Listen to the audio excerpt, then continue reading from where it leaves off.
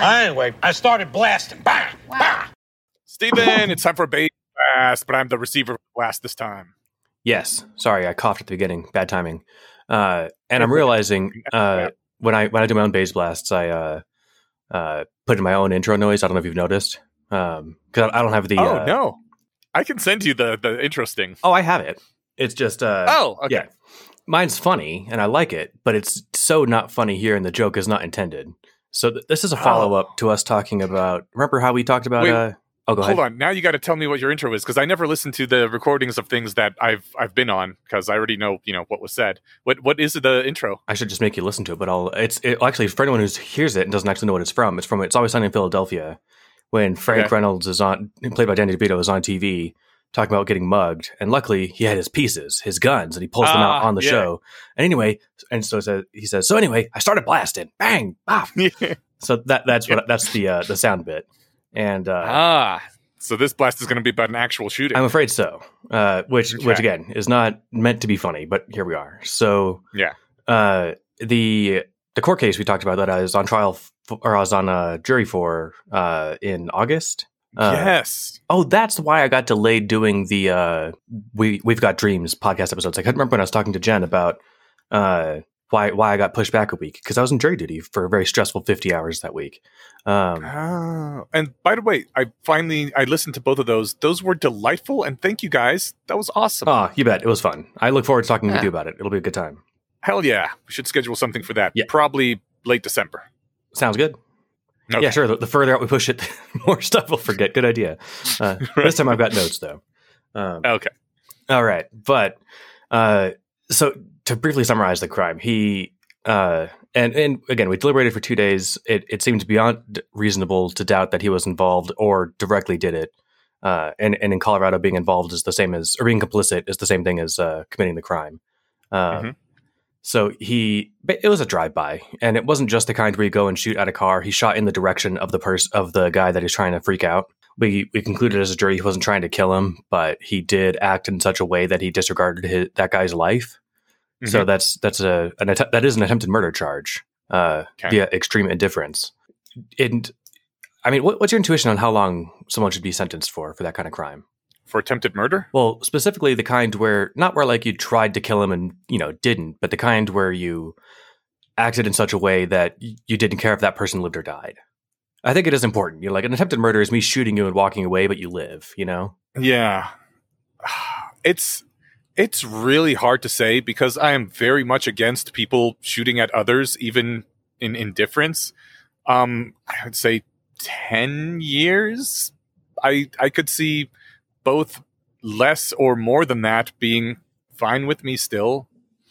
I generally consider the type of people who randomly shoot guns at other people as someone that you don't really need in society anymore. Yeah. And I mean, this wasn't a random shooting, but, that doesn't exactly make it better. Right. So what am I trying to say here? So before I deliver the punchline, there were other charges too. There was assault with a deadly weapon, and there was 2 charges of that stuck. And then there was assault with a deadly weapon, extreme indifference, and then illegal discharge of a firearm, whichever, that probably carries weeks, maybe. I have no idea. Right. He got 29 years. Oh, wow. With a possibility of parole after 22, because with a violent crime charge, you have to serve at least 75% of the sentence. Huh. Were there earlier felony convictions as well that contributed to that?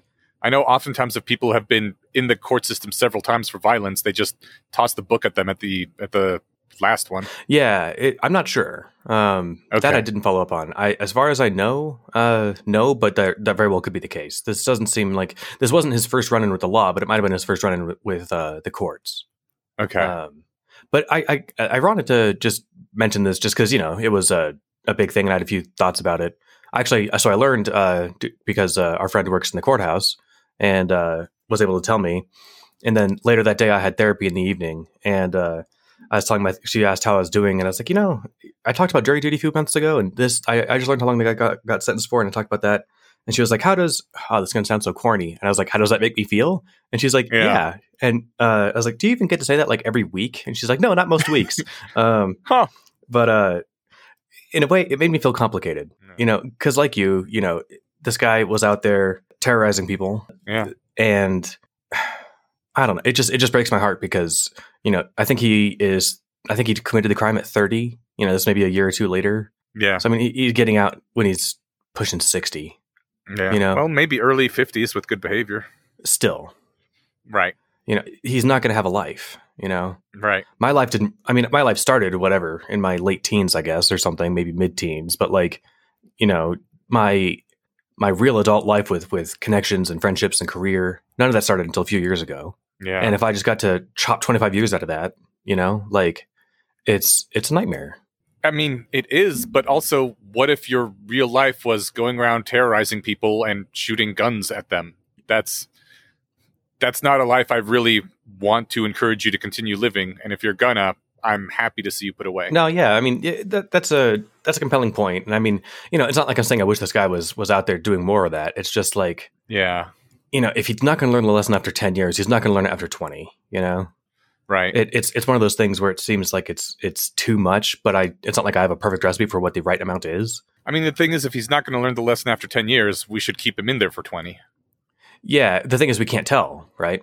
Until we have perfect mind reading technology, or at least decent mind reading technology.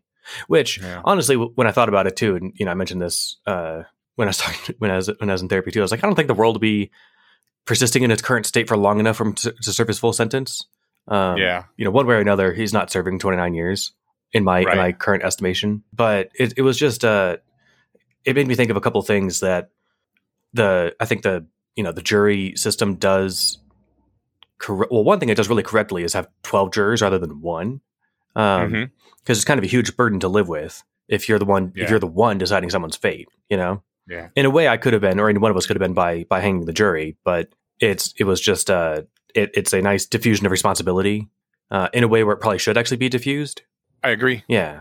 I think the thing that surprises me the most is that is when they say no possibility of parole until 22, is that ironclad? Because I can totally see like a 30-year sentence, because you just keep checking back every year and he's still not okay to be let out in society. So, okay, we got to hold on to him another year until like eventually 30 years are up and you're just like, well, all right, now you're too old to kill people. So whatever, go ahead. But like possibility of parole after 5 would make more sense to me. You check in after 5 years. You're like, are you okay to go in society now? Yes. Okay. Now we let you go. Yeah. Unfortunately, I don't think there's any incentive to do that in our current system. Prisons in the U.S. are for profit. And, the more criminals, the more money that the prisons make. It's kind of super fucked up, but I understand that the prison makes more money, but like the taxpayers are paying that money. So there should be some incentive on the politicians' end to not put them away for that long. Individual taxpayers can't grease palms like prisons can. Yeah. And if you're a politician, it's not your money that you're spending. Exactly.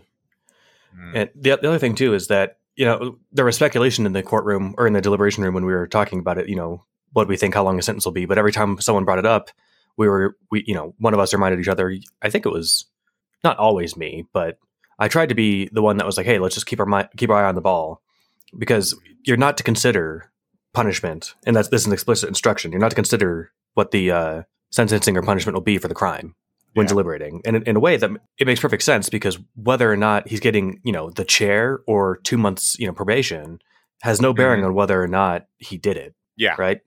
Where they're to decide his innocence or guilt for the charges, not to determine, how bad he should be punished for it. Yes, because that's the job of the rest of society. But also, like, you can't not think about that a bit. Yeah, that's one of the things I liked about it, just as like, living the experience as a human, is like, you can't not, you're not supposed to consider some things, but you can't not consider them. But then you explicitly kind of just push those out. Yeah. So, again, like, someone pleading the fifth, it seems suspicious, but you are explicitly, that is not to factor into your calculation. But I guess I just wanted to bring that up because it, like I said, it was weighing on my mind a bit. And when I think about like the theories of punishment for crimes, this only really sticks with the 29-year sentence, so there's a handful of, I think I mentioned like the 4 R's, but a quick search gives me 6, and I like that more. Not 6 R's, but the R's of the logic for for punishment are retribution, rehabilitation, removal, and restoration. Okay. And the longer list includes deterrence, which is important actually. General deterrence to prevent that crime in the general population by demonstrating what can happen to potential offenders, or to deter the specific individual, right? Yeah. Which is the same thing. That's also, you're deterred from committing that crime if you're removed from society, right? Mm-hmm. But we don't really focus on rehabilitation in the U.S. Retribution, I think, is a big part of it, and I don't like that part. You're a bad person who deserves to be punished. Right. But the idea that even this sort of sentence could help prevent further crime, I don't think actually bears fruit. I'm sure there's literature on this, but the thing is I'd be willing to bet this guy didn't think, there's a 1% chance I could go to prison for 30 years with the night that he's committing that crime, right? Yeah. I mean, in our experience talking with our lawyer friends, like people who are on trial for violent crimes tend not to be the smartest people. Yeah. And they're not, and I'm not saying that this is not a judgment on the person's value, it's a judgment on just unfortunately, the kind of way they think about problems, right? Yeah. This is not effective. Right. And so, knowing that there's a chance I could get in big trouble, that's not what's going through the criminal's head when they're about to do a violent crime. Mm-hmm. And so it's, I guess what I'm thinking of is, just thinking about the motivations behind punishments. None of them really seem to justify 30 years. And it bums me out because, one of the things that seems to kick off his beef with the other guy was visitation with his daughter, who I think at the time was 5. Oh, man. And, now she's going to be able to meet him in society again when she's 40.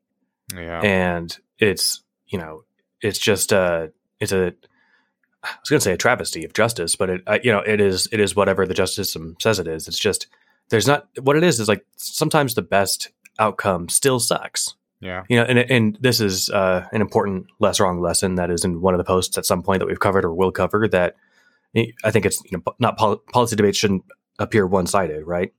Mm-hmm. We can argue that this is the best choice while admitting it has tons of downsides.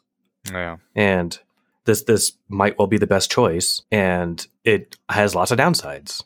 Yeah. It's just it's a complex thing. And again, I just wanted to kind of follow up on it just because it was bouncing around my mind, and I talked about it on the show before, so figured I'd mention it.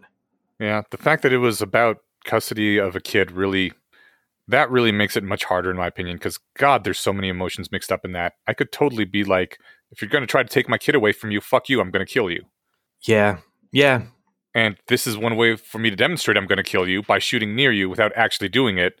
Don't fucking take my kid away, Yeah, which, if that's where your line of thinking stops, that sounds like a great course of action, right? Right.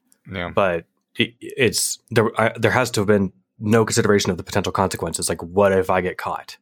Or what if the bullet travels through the house and hits somebody, on the other side of the garage door? Kid was in the house. Yeah.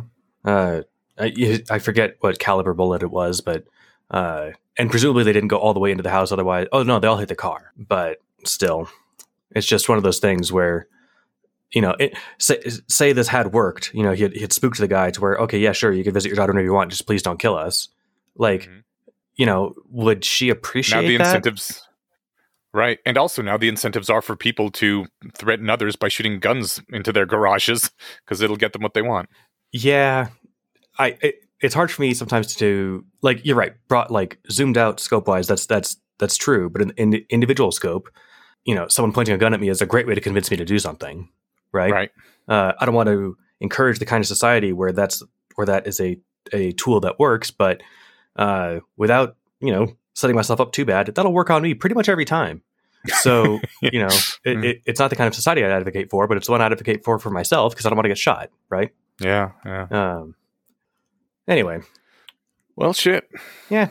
All right. Thank you for the update blast. Sounds good. Oh yeah, you bet. Like I said, wasn't going to be a fun subject, but it was a follow up. And at the very least, my hope is that in the not too distant utopian future, we can just actually, there's some fun philosophy to dig into whether or not it's okay to just quote unquote fix people, Clockwork Orange style or whatever. But there'll be some way to deter crime and help criminals in a way that actually works, that will be more popular in the world, right?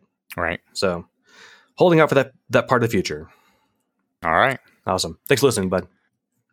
Oh yeah, no. Thank you for the update. Yeah, you bet. All right. See you next time. Bye.